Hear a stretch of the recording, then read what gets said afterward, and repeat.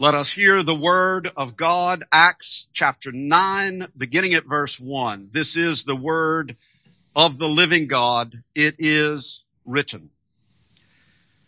Saul, still breathing threats and murder against the disciples of the Lord, went to the high priest and asked him for letters to the synagogues at Damascus, so that if he found any belonging to the way, men or women, he might bring them bound to Jerusalem.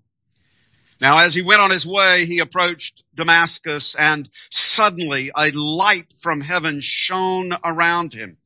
And falling to the ground, he heard a voice saying to him, "Saul, Saul, why are you persecuting me?"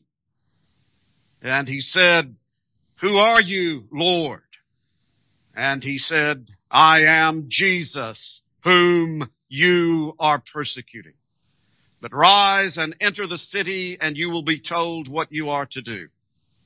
The men who were traveling with him stood speechless, hearing the voice, but seeing no one.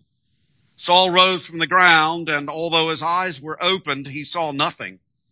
So they led him by the hand and brought him into Damascus. And for 3 days he was without sight, and neither ate nor drank. Now there was a disciple at Damascus named Ananias. The Lord said to him in a vision, "Ananias." And he said, "Here I am, Lord." And the Lord said to him, "Rise, and go to the street called Straight, and at the house of Judas look for a man of Tarsus named Saul, for behold, he is praying. And he has seen in a vision a man named Ananias come in and lay his hands on him so that he might regain his sight."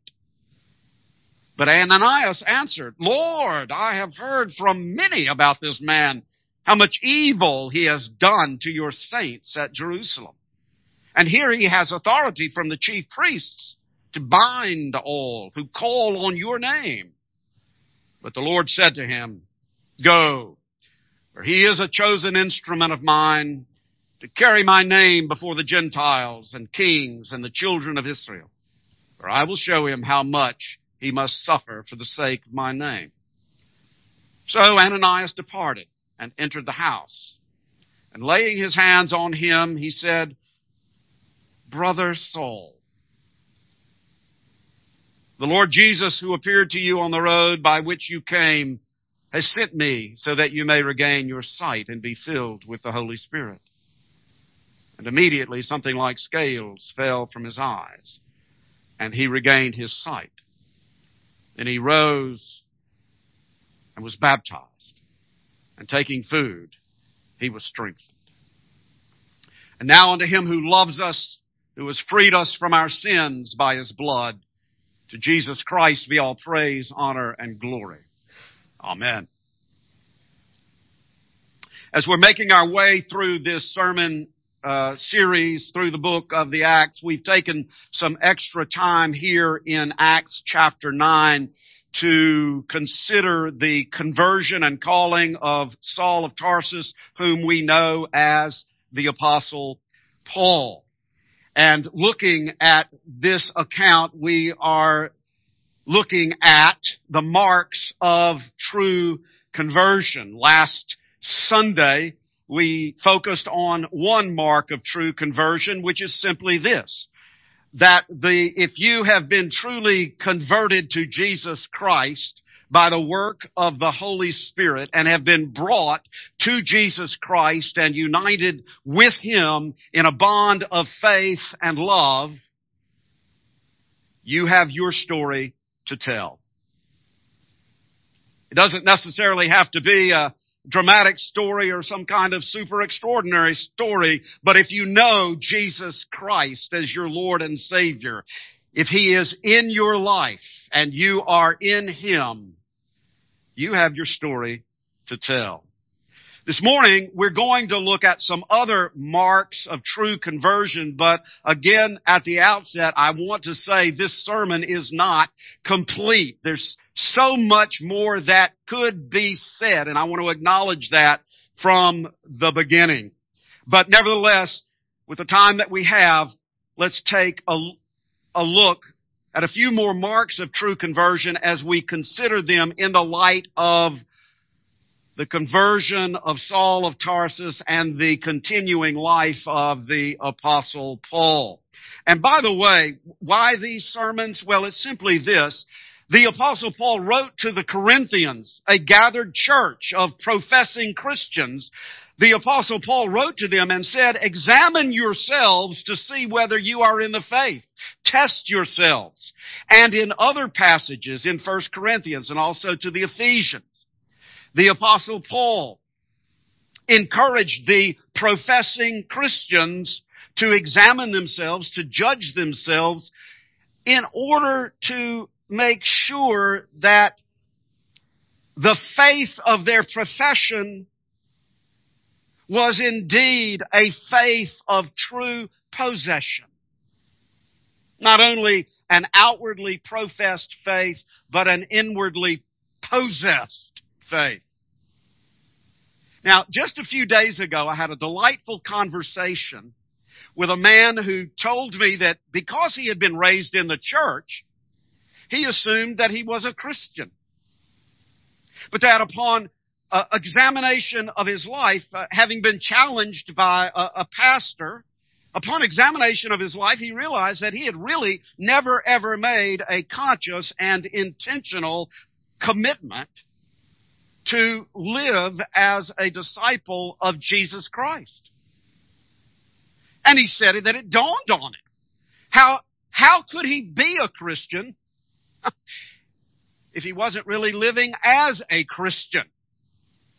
Well, he is now living as a joyful believer in Christ because he examined himself and came to faith, true faith in Christ. So as we go through the sermon, examine yourself. Do you see these marks of true conversion in your life? And by the way, let me say, we're not talking about spiritual perfection here or spiritual perfectionism, because none of us obtains a perfection in this life. But it has to do with the orientation and the trajectory of our lives. So one mark of true conversion, as we see in the life of the Apostle Paul, is a changed life and a new identity. A changed life and a new identity. As we read, the Jewish Christians in Damascus had heard the news that Saul of Tarsus was on his way with letters from the high priest authorizing him to persecute the Jewish Christians in the synagogues of Damascus. And they were scared. This was bad news. The bad dude was coming to town. When one of them, a man named Ananias, had a vision in which the Lord told him to go find Saul of Tarsus and welcome him and pray for him, Ananias objected and argued with the Lord, saying, Lord, I have heard how much evil he has done your saints. But sure enough, the man who had been the violent persecutor of the church of Jesus Christ soon became a member of the church of Jesus Christ and a preacher of Jesus. His conversion and his calling were confirmed by the change in his life. He had a new life and a new identity in Jesus Christ. And so, watch this. When the Apostle Paul later in his life wrote to the Corinthians, if anyone is in Christ, he is a new creation. The old has passed away. Behold, the new has come. When Paul wrote that, he wasn't writing it as mere general abstraction, doctrine in the abstract. He wrote it as autobiography. He himself had become a new creation, a new man in Christ. What he had been had passed away. What he had become, a new man, had come into reality. But when Paul wrote that verse to the Corinthians, if anyone is in Christ, he is a new creation. He wrote it not only about himself, but for every believer in Jesus Christ. That verse, if anyone is in Christ, he is a new creation, is autobiographical for every true Christian. Is that verse written in your autobiography? When you read that verse, do you say, that's about me? Now, not everyone's story is the story of such extreme, marked external change. Saul of Tarsus was a violent persecutor of Christians, and that's probably not who you were. But if you've been truly converted, you know the difference in your life, and others who know you well can see it. Is that true of you?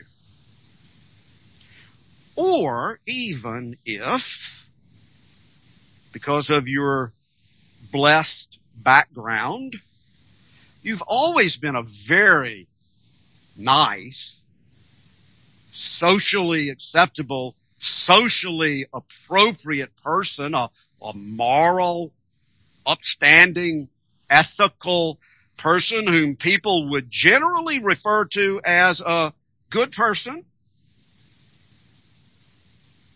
it's still possible that you, like Saul of Tarsus, are at war with God. What do I mean? Well, as a nice, socially appropriate, socially acceptable, well-rounded person, you live your life the way you want to, without regard for the lordship of Jesus Christ over your life. You pursue your own goals and agendas in life, and they may very well be good goals and good agendas.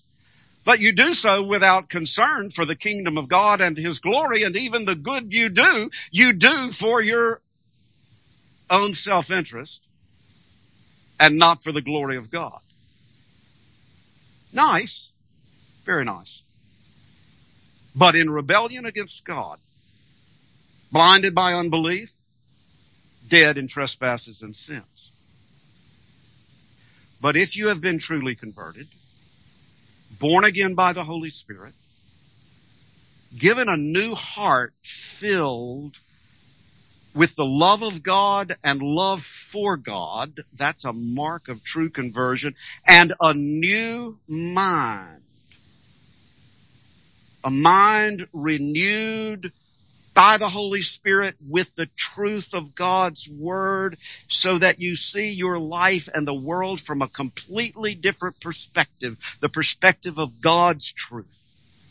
And a new soul with a conscious desire to please God in obedience to His Word. That's a mark of true conversion. Then you see, there's been a fundamental change in your life, a change in the orientation of your life, and a change in the trajectory of your life. You've got a new and better reason to get up every morning, to serve and glorify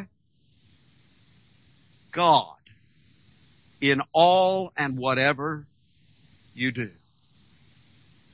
So you see, this fundamental change in the life of a truly converted person can be summed up in the words of Paul in his second letter to the Corinthians, chapter 5, that believers in Christ are no longer to live for themselves, but for Him who for their sake died and was raised. Or, as Paul wrote to the Romans, that just as Christ was raised from the dead by the glory of the Father, so too we should walk in newness of life. If we have truly received Christ by the power of the Holy Spirit, how could our lives not be different and marked by a change of behavior and attitudes, direction, priorities, and goals? Do you have a new life because you are a new creature in Christ?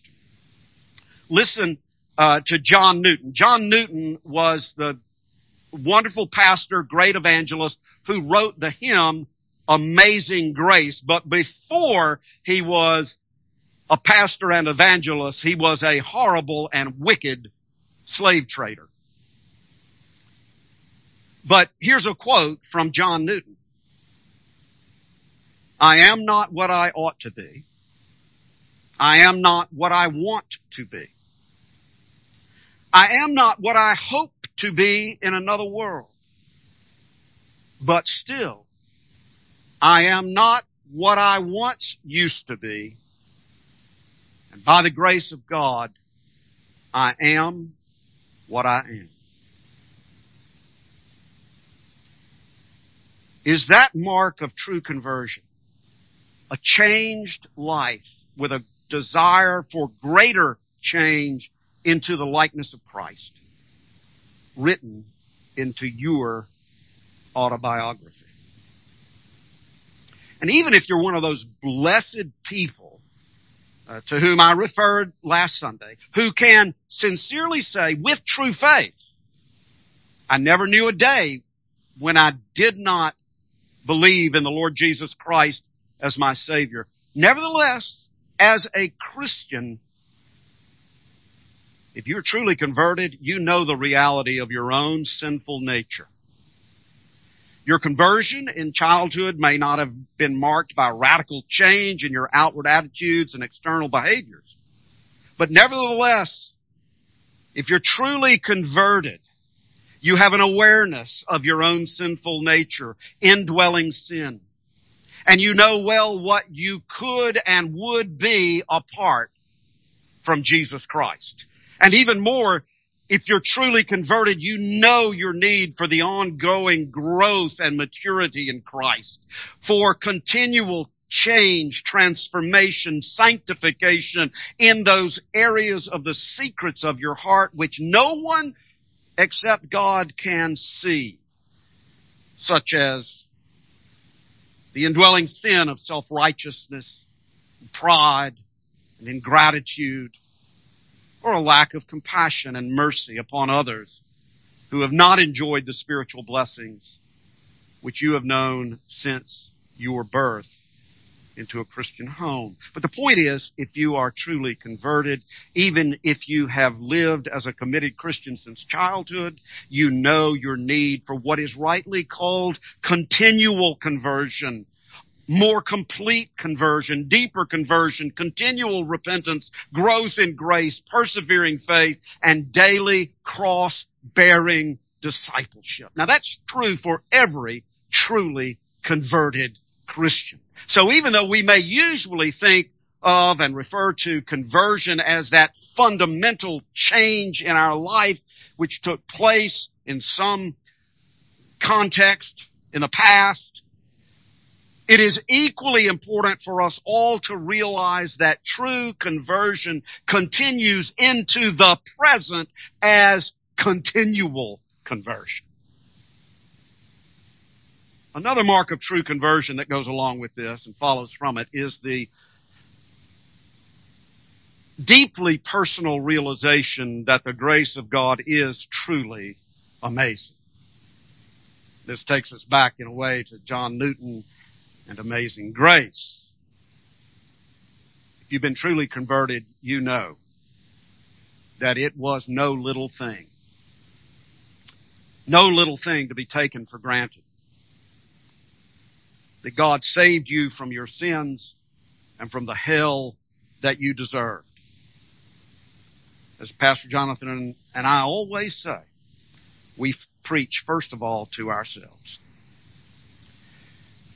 The personal, deeply felt realization of the amazing grace of God in your life is a mark of true conversion. Is it there?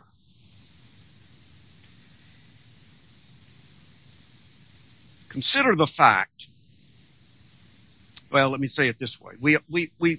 Although as Christians we ought not to beat ourselves up for the sins of the past,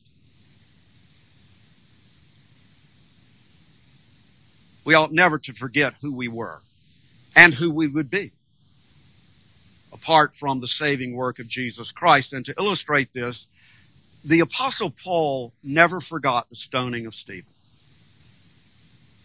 The Apostle Paul never forgot the stoning of Stephen. He knew that he was forgiven, but he never forgot it. The Apostle Paul never forgot that he was a horrible persecutor of the church. He knew that he was forgiven. Fully, freely forgiven. But he never forgot it. And so he wrote to Timothy. This is a faithful saying and worthy of all acceptance, that Christ Jesus came into the world to save sinners, of whom I am chief. You see, that statement is general and broad and given to all. Christ Jesus came into the world to save sinners. And then it becomes autobiographical, of whom I am chief. Now, Paul wasn't bragging when he wrote that, but he was boasting. He was boasting in the greatness of the grace of God in Jesus Christ. Not for a moment did he doubt the mercy and forgiveness of God. But when Paul looked back on his sins with remorse, he did so as a reminder to himself of how great a Savior Jesus Christ is. Paul looked at himself as a sinner and was amazed by the grace of God in Christ. And so will we, if we are truly converted. Paul looked at himself as a sinner and was amazed by the grace of God in Christ. And so will we, if we are truly converted. Consider what Paul wrote in 1 Corinthians 15 about the resurrection appearances of Jesus. He, Christ, appeared to Cephas, Peter, then to the 12. He appeared to James, then to all the apostles. Last of all, as to one untimely born, he appeared to me also. For I am the least of the apostles, unworthy to be called an apostle, because I persecuted the church of God. Last of all, he appeared to me. I don't want to over-psychologize that verse, but I think that we can hear a kind of wistfulness, a kind of remorse, a real regret. Because Paul realized that all the time that he'd been living without a relationship with Christ, he had been wasting his life. And that all the time and energy he had spent persecuting the church was time and energy persecuting the Savior who had died for him. So when Paul says, last of all, he appeared to me, it's not just about when Christ appeared to him. It's not about the chronology of those appearances. It was that he was the last because he was the least deserving. It's as though Paul were saying, I was the last person I would ever expect to be shown the grace and mercy of Christ. I was the last person who ever deserved to be shown such grace and mercy. And every true convert ought to feel a pang of that as well. But Paul's personal remorse served only to magnify the grace of God in Jesus Christ. Listen to how he finishes that passage. The very next verse. But, by the grace of God I am what I am, and His grace toward me was not in vain. His grace toward me was not in vain. And that's true for every truly converted person. Is that statement written into your autobiography. His grace toward me, even me, was not in vain. A true convert knows that he or she has been really saved by a real Savior from real sins and a real hell by really amazing grace. And a true convert never takes that for granted and never presumes upon the grace of God as though it were a cheap thing.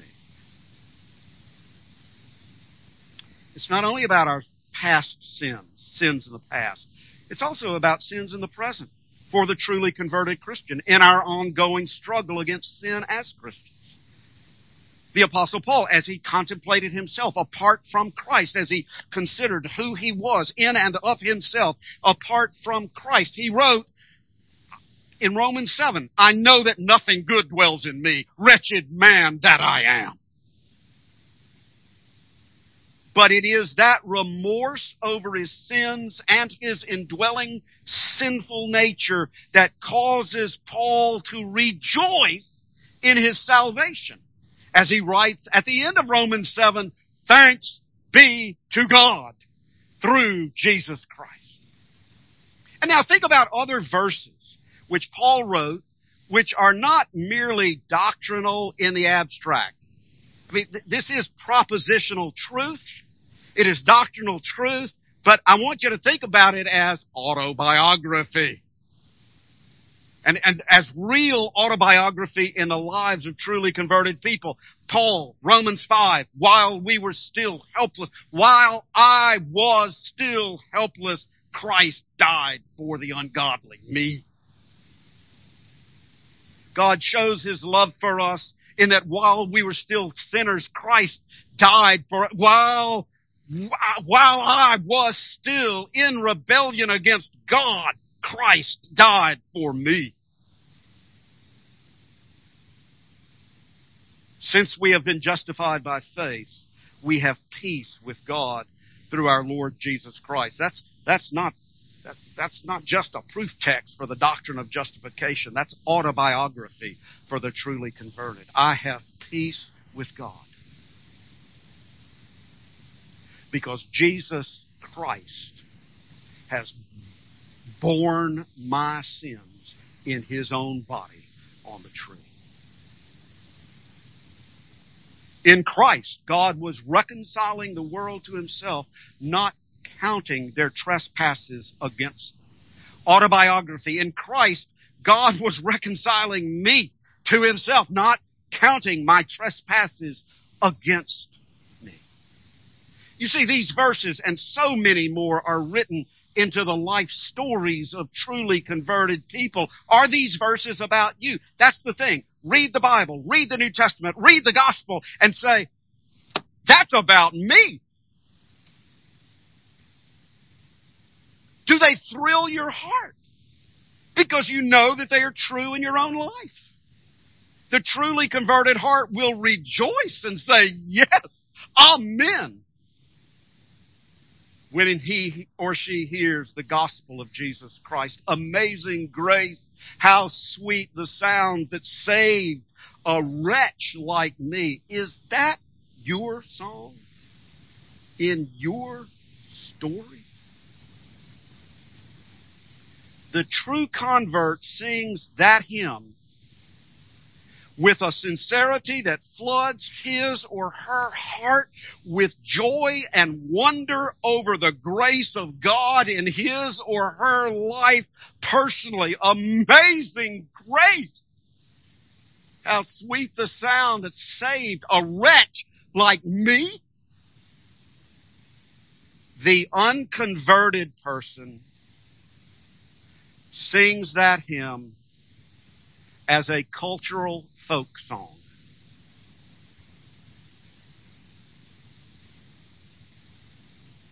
The truly converted person then, moving on, flowing out of this sense of wonder over God's amazing grace, has a desire to live faithfully for Christ out of gratitude to Him and love for Him. Paul had a passion for a deeper knowledge of Christ. The Apostle Paul, who had this dramatic conversion and calling experience, who wrote so much of the New Testament, he himself testifies that he had this ongoing, insatiable passion for a deeper knowledge of Christ and a deeper relationship with Him. This was the pulse beat of Paul's life, even being willing to suffer for Christ out of gratitude to Him and love for Him. And listen to Paul's words in Philippians chapter 3 as he speaks of his desire to know Christ more fully. Not that I have already obtained this or am already perfect, but I press on to make it my own, because Christ Jesus has made me His own. Brothers, I do not consider that I have made it my own, but one thing I do, forgetting what lies behind and straining forward to what lies ahead, I press on toward the goal for the prize of the upward call in Christ Jesus. Now, are those verses written in your autobiography? Paul's passion to the very end of his life was to know Christ more and more deeply, and to press on in faith and love until the day he would see Him face to face. Is that your passion? The driving force in your life? And finally, for today, again, this list is not exhaustive, not complete, but another mark of true conversion is love, not only for Christ, but also for His people, the church. On the night of His betrayal and arrest, Jesus said, "A new commandment I give to you, that you love one another. Just as I have loved you, you also are to love one another. By this all people will know that you are my disciples, if you have love for one another." To belong to Christ in true faith is to belong to one another in His body, the church, in a bond of love. Paul wrote to the Ephesians that Christ loved the church and gave Himself up for her. Those who know Christ's love will love His people and will care for them. 1 Corinthians 13 teaches us that this love we are to have for one another is self-giving love, self-sacrificial love. It is nothing less than the love of Jesus within us, which we are to show to one another. If we know Christ's love, we will love His church, His people. And this is the love of Jesus, which transformed Saul of Tarsus into the Apostle Paul, which transformed the persecutor of the church into a member of the church and a lover of the church. Those who love Christ will love His people. It's a mark of true conversion.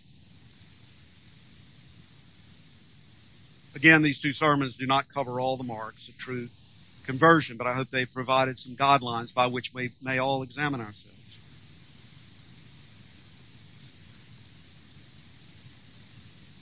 As I concluded the sermon last Sunday,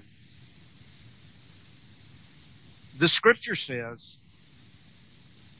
today, if you hear His voice, do not harden your hearts. Believe on the Lord Jesus Christ, and you will be saved. If anyone is in Christ, he or she is a new creation. And for all those whose faith is confirmed by the evidence of these marks of true conversion, let us press on to know the Lord. Continue to examine ourselves, repent of our sins, turn away from ourselves and our sins and our self-righteousness, and turn to Christ anew in faith and repentance, and press on toward the goal, fighting the good fight, running the race, keeping the faith until the Lord calls us home in the blessed assurance that there is now no condemnation for those who are in Christ Jesus. to the glory of His name. Amen. Let us pray. Father, we thank You for the glorious gospel of Your Son, our only Savior, Jesus Christ, in whom alone is life and life eternal. Now we pray that Your Holy Spirit will work Your word in our hearts and renew our minds, that we might grow in the grace and knowledge of our Lord and Savior Jesus Christ and live lives pleasing to You, bearing much fruit for Your glory. Through Him who loved us and gave Himself for us. Amen. In response to the gospel of Jesus Christ, let us stand to affirm our faith. As we say responsively, the Heidelberg Catechism, number 1. Beloved Christian, what is your only comfort in life and in death? My only comfort is that I belong, body and soul, in life and in death, not to myself, but to my faithful Savior, Jesus Christ. At the cost of His own precious blood, He has fully paid for all my sins and has set me free from the dominion of the devil. He also watches over me so well that not a hair can fall from my head without the will of my Father in heaven. Indeed, all things must work together to fit His purpose for my salvation. Therefore, because I belong to Him, Christ by His Holy Spirit also assures me of eternal life and makes me wholeheartedly ready and willing from now on to live for Him. Amen.